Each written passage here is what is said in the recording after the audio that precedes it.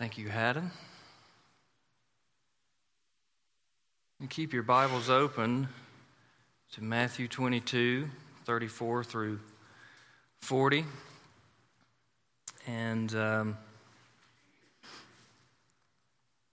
as I continue to study this passage, you'll notice in your bulletin there are 3 points. We're just going to look at point number 1 this morning. The more I studied it, the more is there. And I didn't figure you wanted to be here till 12:30, so I say we'll make this a 2-parter. All right. Matthew 22, the 2 great commandments. Let's pray and ask the Lord to help us.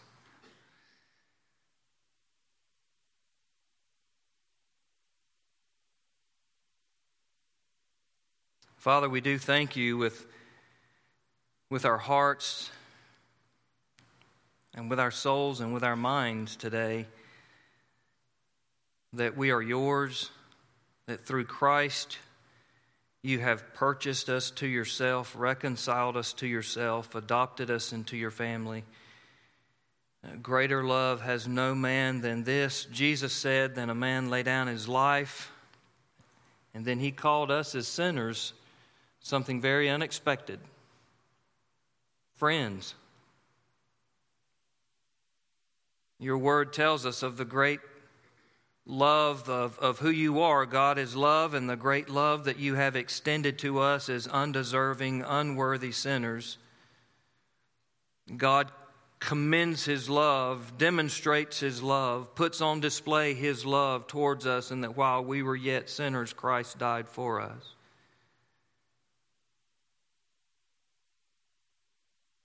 You are love, and there is no greater love than to be loved by God. And then you command us to love as we have been loved.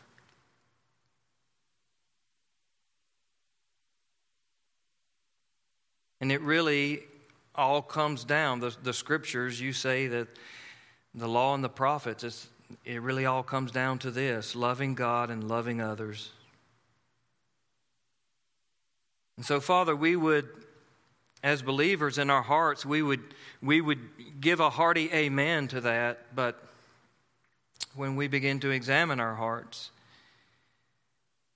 we might, instead of saying amen, we might say, oh my.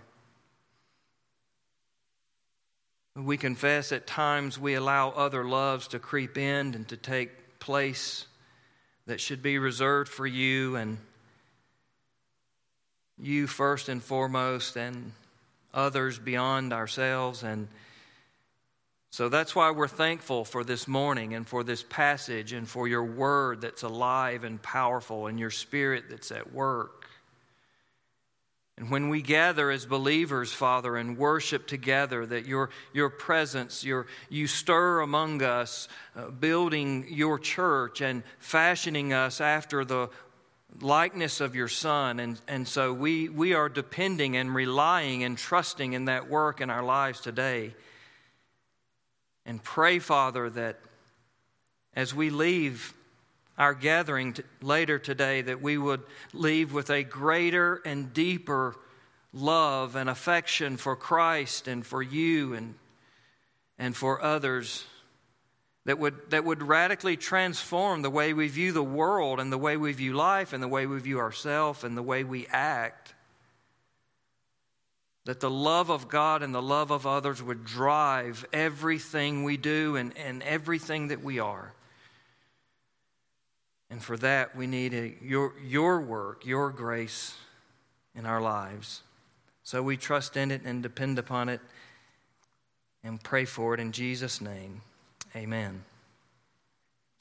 Well, today's passage is probably a familiar passage. You're probably familiar with this question that was raised to Christ and his answer of what's the greatest commandment, and he went ahead and gave us the second greatest commandment as well.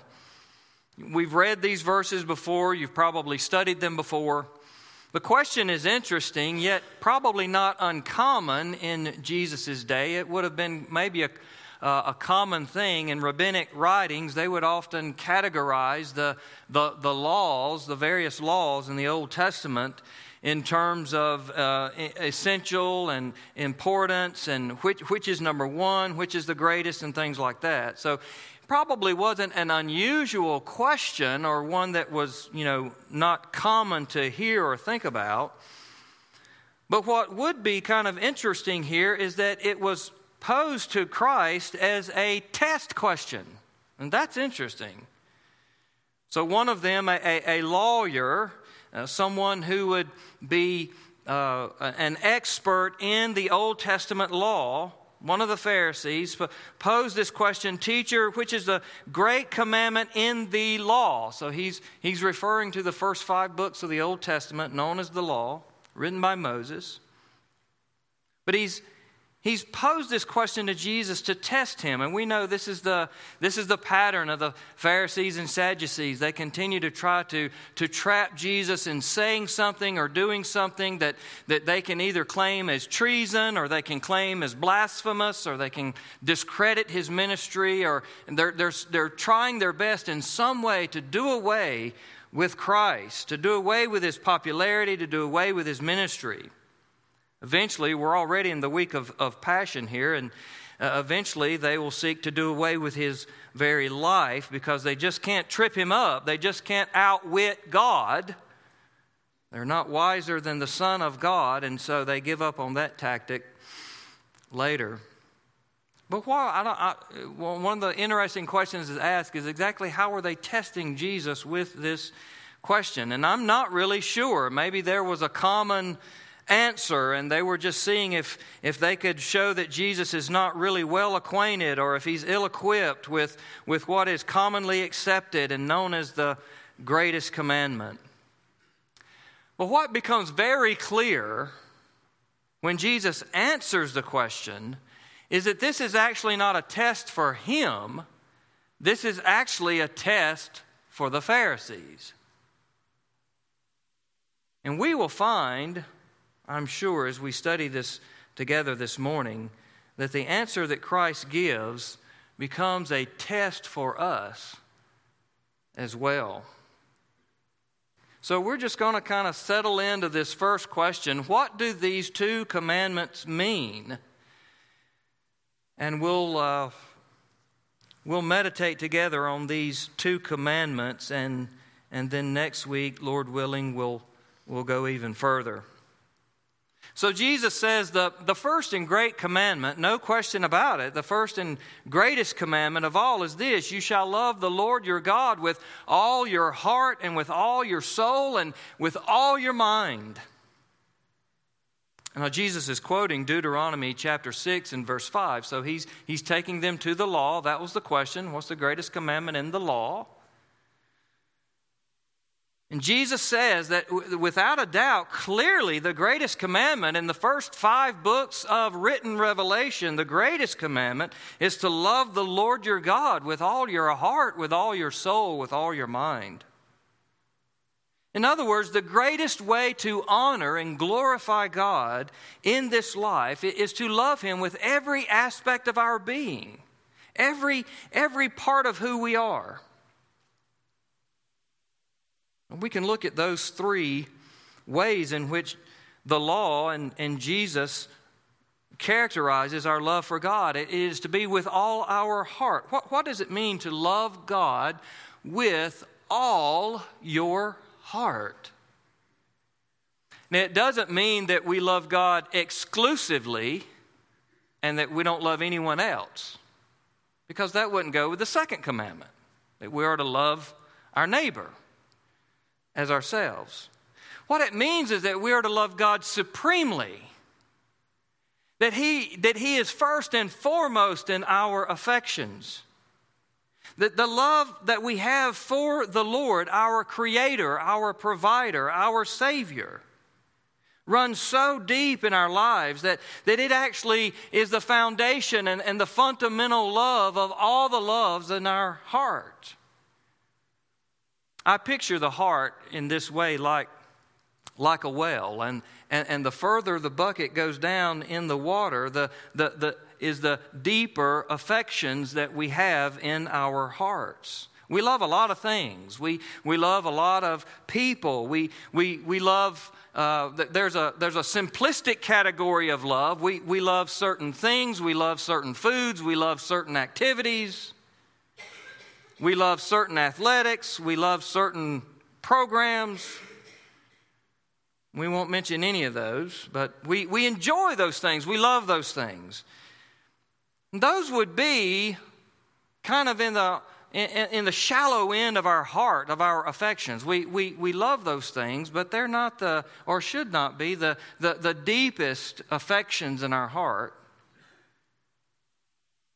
But we also love people. So loving people, that should run a little deeper than things and activities and programs and things like that. We love friends, we love family, we love parents, children, grandchildren. And so we would find those affections a little bit deeper in the wells of our hearts. But down deep in the deepest part of our affections, as far as the bucket can sink down into our heart, should be our love for God. A love that runs so deep that love determines and defines and actually directs all of the lesser loves in our lives. That is loving the Lord your God with all your heart. The love for God is the deepest affection in our hearts that actually directs and defines all the other loves that are present there. Assuming all the other loves are right and good and godly loves. And Jesus said it this way in Luke 14, "If anyone comes to me and does not hate his own father and mother and wife and children and brothers and sisters, yes, and even his own life, he cannot be my disciple."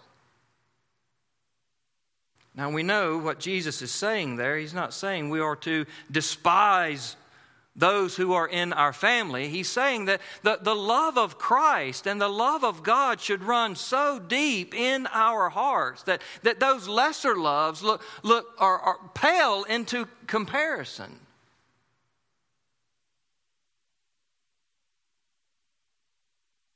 So this gives us a cause to pause in our lives and a cause for self-examination before the Lord.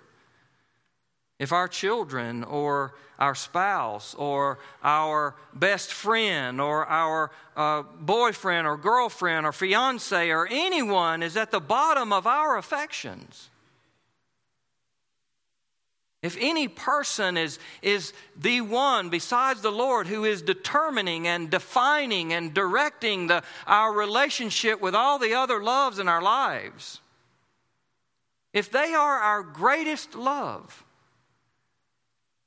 we are idolaters because we've replaced God with someone. And if we love someone more than we love God, we are actually loving them less than God intended for them to be loved. If we don't love God with all our heart, we'll never rightly love others, because we've misplaced the affections of our heart where God created us and designed us to be. Love the Lord your God with all your heart, your deepest affection for the Lord. Now, what does it mean to love the Lord with all your soul? If loving the Lord with all of our heart is our deepest affection of heart that guides and determines all other affections, I believe what this means is that everything else beyond the heart, everything else that defines who we are beyond our physical description, beyond our physical bodies. In other words, what makes Will, besides his appearance, besides his lack of hair, besides his height, besides his weight, besides his accent? What makes Will besides anything that has to do with his physical appearance, his desires, his intentions, his personality, his disposition, his will, his volition? What is it that makes Will? In other words, everything about me that makes me me should be Godward and not directed to self. God created me to glorify Him, not to glorify Will. So I love the Lord with all my soul when everything about me is about Him. And that's exactly how God designed it to be, so that I actually find my greatest fulfillment not when the world is revolving around me and I'm getting everything that I want, but I actually, because I'm designed this way by creation, find my greatest fulfillment when everything is about the Lord and all glory and praise is directed to Him through my life. Jesus said it this way in Matthew 16, "If anyone would come after me, let him deny himself." In other words, the biggest obstacle for Will to be in a saving relationship with Christ, the biggest obstacle is not the world, it's not them, it's not that, it's Will. And if I can get past myself, if I can get beyond myself, if I can deny myself, then I can find the greatest treasure in the universe, the Son of God, as Lord and Savior of my life. If anyone would come after me, let him deny himself, take up his cross, and follow me. Loving the Lord with all of our heart, our deepest affection, loving the Lord with all of our soul, what makes you, our will, our personality, everything about us, that's us, directed to the Lord and His glory and honor. What does it mean to love the Lord with all of our mind? Well, this is a place that we could really settle for quite a while. What does it mean to love the Lord with all of our mind? Well, it at least means these two things. First of all, it would mean at least casting any sinful or selfish or doubting thoughts from our minds, out of our minds, through prayer, Scripture, and the power of the Spirit of God. Getting rid of those thoughts that distract us from God, that deter us, that hinder us, that blind us from the glory of God. Casting those thoughts out of our mind. 2 Corinthians 10:5 says, "Take every thought captive in obedience to Christ." Take every thought captive in obedience to Christ. So that tells me that either our thoughts are taking us captive by keeping us from seeing the glory of God and dwelling on the glory of God and enjoying the glory of God. Our thoughts are either taking us captive by directing us to lesser things, sometimes very ungodly things, or we are taking our thoughts captive and training them and restraining them and directing them to the things of God. So first, it would be casting those wrong thoughts out of our minds. Second, it's not only what we empty our minds of, but what we fill our minds with. How do we love the Lord with all of our mind? It's just not training our minds through Scripture and restraining our thoughts through prayer. It's also filling our minds with the things of God. Colossians chapter 3, verse 2 says, "Set your minds on things above." And how rich and rewarding is that, right? We just spent this past week doing that, setting our minds on things above. Our theme for the conference was heaven. We were setting our minds on things above. I didn't hear anyone say, who was able to be here or who watched online, when we studied heaven together Monday, Tuesday, and Wednesday, I didn't hear anyone say, "Boy, that was a waste of time."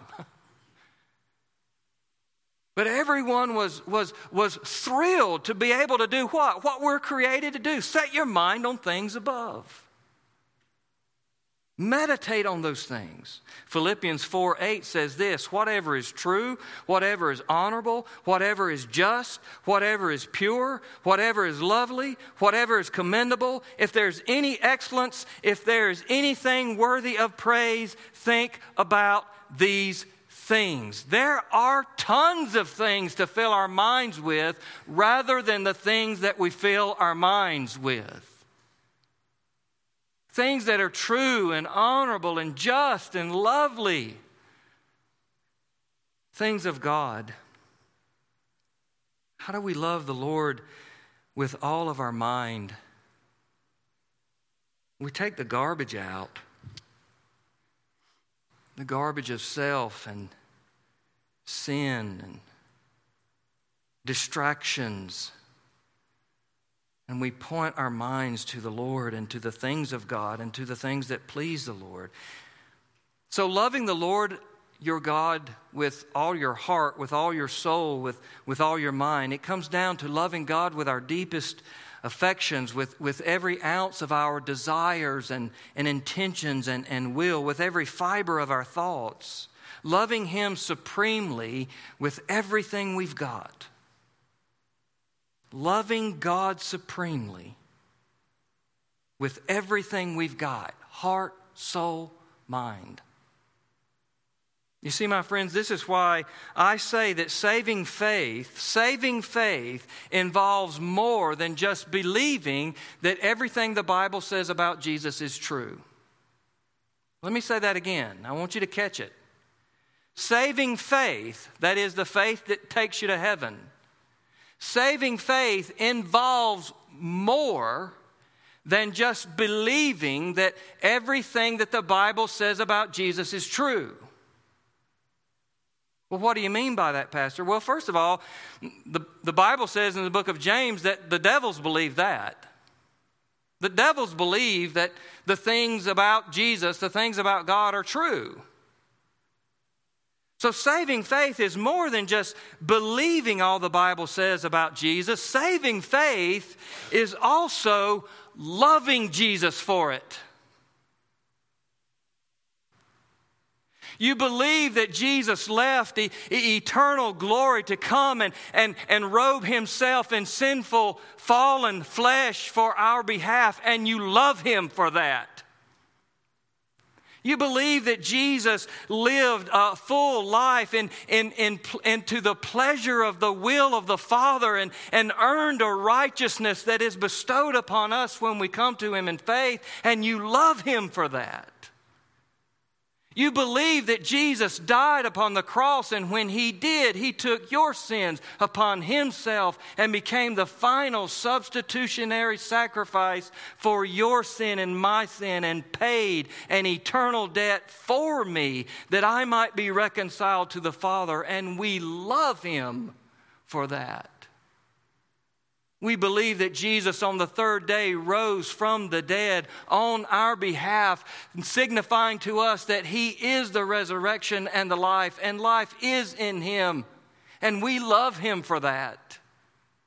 We believe that Jesus is in the heavens at the right hand of the Father now and is preparing a place for us. And we love Him for that. We believe that Jesus promised He's going to return. He's going to gather us to Himself and take us to be with Him forever. And we love Him for that. We love Him for everything we believe about Him. 1 Peter chapter 1, verse 8 says this, though you have not seen Him, you love Him. You love Him. So Jesus was asked, what's the great commandment in the law? And He said, you shall love the Lord your God with all your heart and with all your soul and with all your mind. This is the great and first commandment. Then He said, there's a second one, and it's like it. There's a second one like it. After loving the Lord with all of our being, the second commandment after the first commandment is that we are to love our neighbor as ourselves. In other words, the second is like the first. They both have to do with love, and it's a love not about loving yourself, but loving God and loving others. Jesus is quoting, when he quotes this second commandment, he's quoting Leviticus 19:18, again from the law, as the question was asked. And in that context, Leviticus 19:18, that law has to do with how Israelites are to treat fellow Israelites. But now in the New Testament era, when the gospel is going out to the ends of the earth, who is our neighbor? Jesus answers that question in Luke 10 with a parable about the Great Samaritan. And basically the answer is everyone. Everyone is our neighbor. And even Jesus would say in Matthew 5 that we are to even love our enemies. Everyone is our neighbor. And so he says, a second is like it. You shall love your neighbor as yourself. Think about that commandment. That commandment, it's kind of like the golden rule in Matthew 7, isn't it? If you remember the golden rule in Matthew 7, we call it the golden rule. Jesus says, whatever you wish that others would do to you, do to them. How you want to be treated, treat others. But this is kind of like that, but it's more than that, isn't it? It's more than what we call the golden rule. Not only are we to treat others as we desire to be treated, but we are to love others as we love ourselves. I look at it this way. It seems really that the golden rule is kind of like an application of this second greatest commandment. How are we to love others as we love ourselves? Well, one way is to do to them as you wish done to you. It's kind of an application of this second commandment. As we'll see next week, Lord willing, really that's the point. All of the other commandments are basically applications of these first great commandments. I was thinking about this commandment this week, and I thought about, sadly, this verse has been often twisted, this teaching from Jesus, this second commandment. And I've heard it this way, misused this way, I would say. I've heard some say that, Jesus says, love your neighbor as yourself. So the first thing you need to do is learn to love yourself before you can love your neighbor. Sounds good. Totally misses the point of the passage. That's exactly the opposite of what Jesus just said. Jesus just said, you shall love your neighbor as yourself. You see what Jesus is saying? Jesus is saying that the Bible assumes, God is revealing, we already love ourselves. Love your neighbor as yourself. As sinners, we are already incredibly selfish. We are already drawn to ourselves. We already think too highly of ourselves, too often of ourselves, too much of ourselves. We already believe that we deserve more than we deserve. We are all walk around with a sense of entitlement. There should be things done for us and done to us and done on our behalf, and we should be getting things and having things. And the problem of a low self-esteem, which is what I guess is trying to be addressed by taking that verse out of context and making it say something that it's actually not saying. But you don't address low self-esteem by trying to learn steps and processes on how to think more highly of yourself.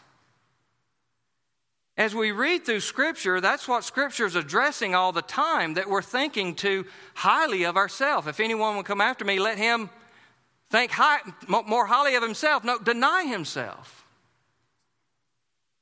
Often the problem of a low self-esteem is that we've actually placed ourselves in the center of our lives instead of God.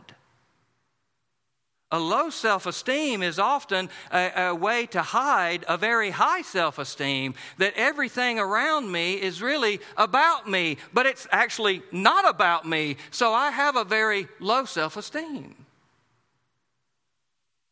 So of course we're going to feel low and depressed and discouraged if we've replaced God with ourselves, because the world isn't directed to us as we would have it to be.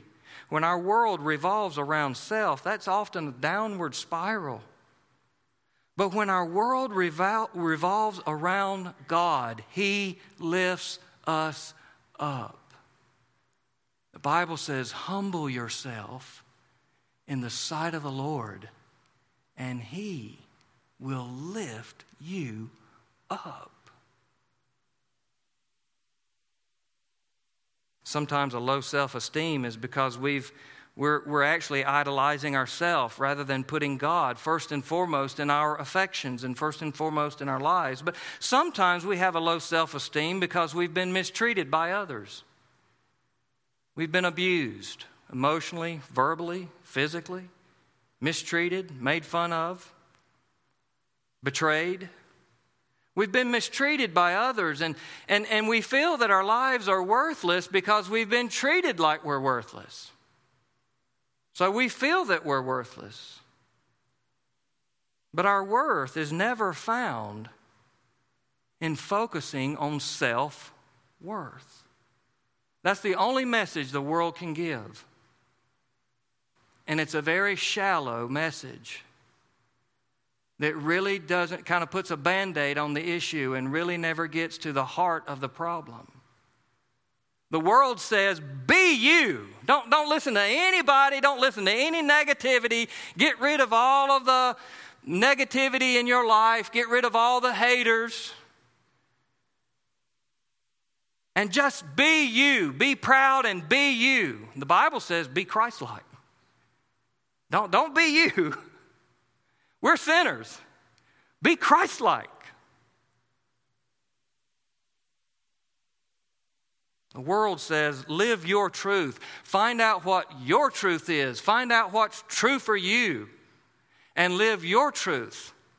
Jesus says, I am the truth. I am the way, the truth, and the life, and no one comes to the Father except by me. Our worth is found in that we are created by God in His image for His glory. We are His. He loves us and values us and has purpose and meaning for us, regardless of what others think about us or how others have treated us. We are God's, and in Christ we are His children. So the point of the passage is not all of that stuff that we get sidetracked with. We actually, when we take that interpretation for this verse, we turn the verse all about ourselves. And the verse is actually all about loving others.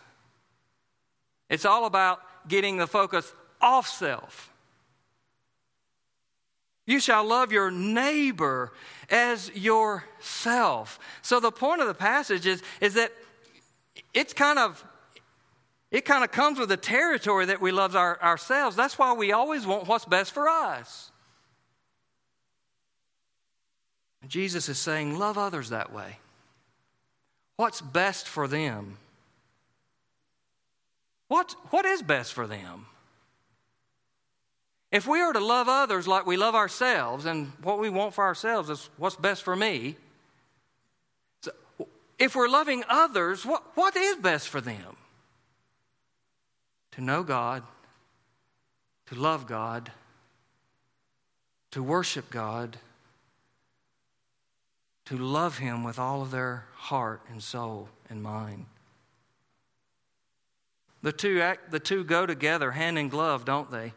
If the greatest thing that you can do is love God with all your being, then that's the greatest thing that your neighbor can do.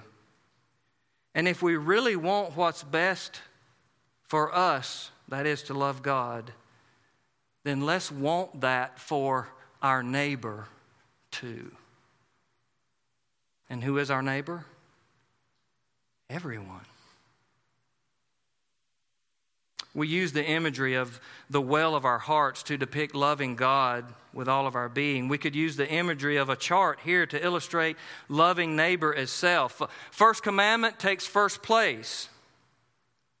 Number one on the chart is God. So if we chart it out, what is to be the greatest loves of our lives? Number one, God. Number two, then, the second commandment takes second place. Love your neighbor. That love everyone else. Love God, love everyone else. And then third, at the bottom, is self. The only way to truly love ourselves is to first love God and then love others. That's the secret. Listen to me, church. I know what the world teaches you. But that's the secret to healthy self-esteem. Love God with all your heart and love your neighbor as yourself. Put God first and everybody else second, and our lives will be full and rich and satisfied. For, as the Bible says, it is so much better to give. It is so much more fulfilling to give. It is so much more satisfying and enriching to give than it is to receive. So an application for us in this second commandment, for us to pause and consider the loves of our hearts. If we are leading our children to sin, if we are leading them away from God, if we are helping foster things in their lives that distract them from the Lord, if we are causing our friend or our spouse or our fiance to sin, if we are pulling them away from communion and fellowship and growing in the grace of Christ, we aren't loving them. We're actually loving self.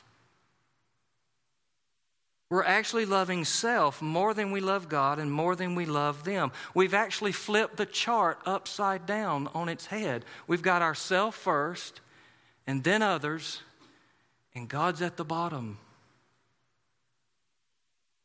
Because if God was at the top in our affections, we would love others in a way that's best for them.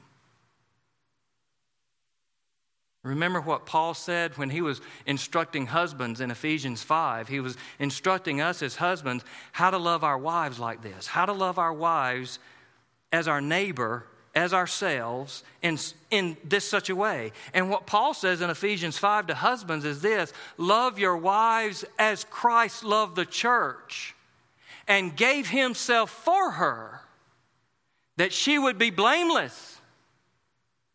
In other words, Paul is saying, love her in such a way that you will give anything for her to grow in the Lord. That's how you love others as yourself.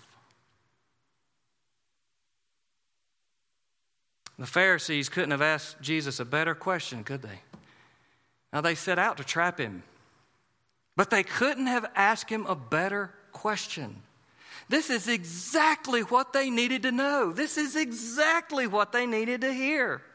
They were so busy keeping a tally and keeping a record of how good they were at keeping the law. They were so busy at keeping a personal chart of how good they were at keeping all the commandments and regulations and rules and how they were going to prove themselves before the Lord, that they entirely missed the entire point of the law. The entire law and prophets. In other words, Jesus is saying, the Old Testament, this is what it's about. God is saying, this is how you love me, and this is how you love others.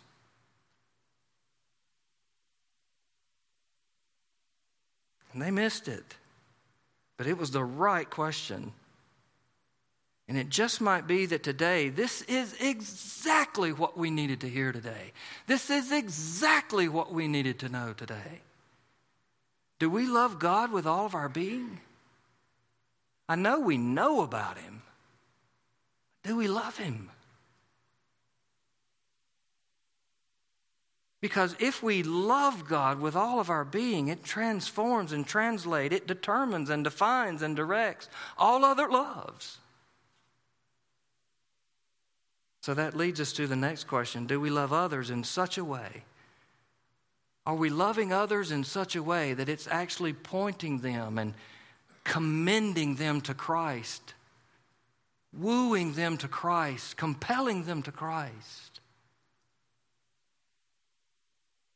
To love God too. Jesus, what's the greatest commandment? Love the Lord and love others. Let's pray.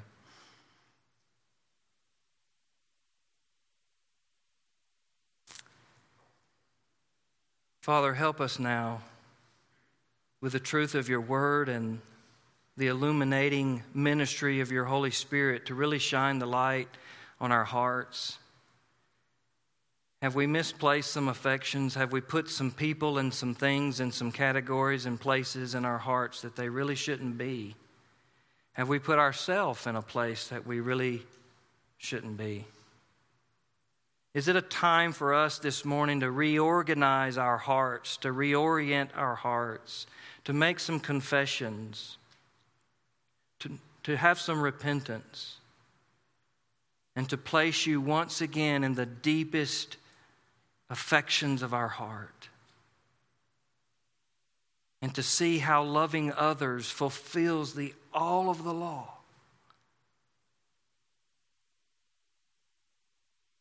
To see how, Father, you created us to love you and to love others, to give, to serve, and sin distorts that. Instead of pointing all of that love toward you and towards others, sin wraps that around and points it back at ourselves, and it becomes actually a dead end. It goes nowhere. It just sits there and festers and becomes a cesspool of our own heart and own emotions, and it's just a downward spiral, and we get miserable. And the world's answer is, well, everybody around you doesn't think like they should be thinking about you, but Lord, your word reveals you've shown us the way to bring our hearts to you and all that you have done for us in Christ, and to be radically transformed by the gospel, where we understand this world and this life and this heart is not about me, it's about you. It's all about you. Would you make us those kinds of people? That it's all about you, it's all about others. For the glory of your name, we ask and pray. Amen. You have been listening to the sermon ministry of Will Owens, pastor of Grassy Pond Baptist Church, Gaffney, South Carolina. Be sure to visit willowens.com to hear more sermons, read blogs, and learn more about the missions branch P67 Missions. Again, thank you for listening to Will Owens.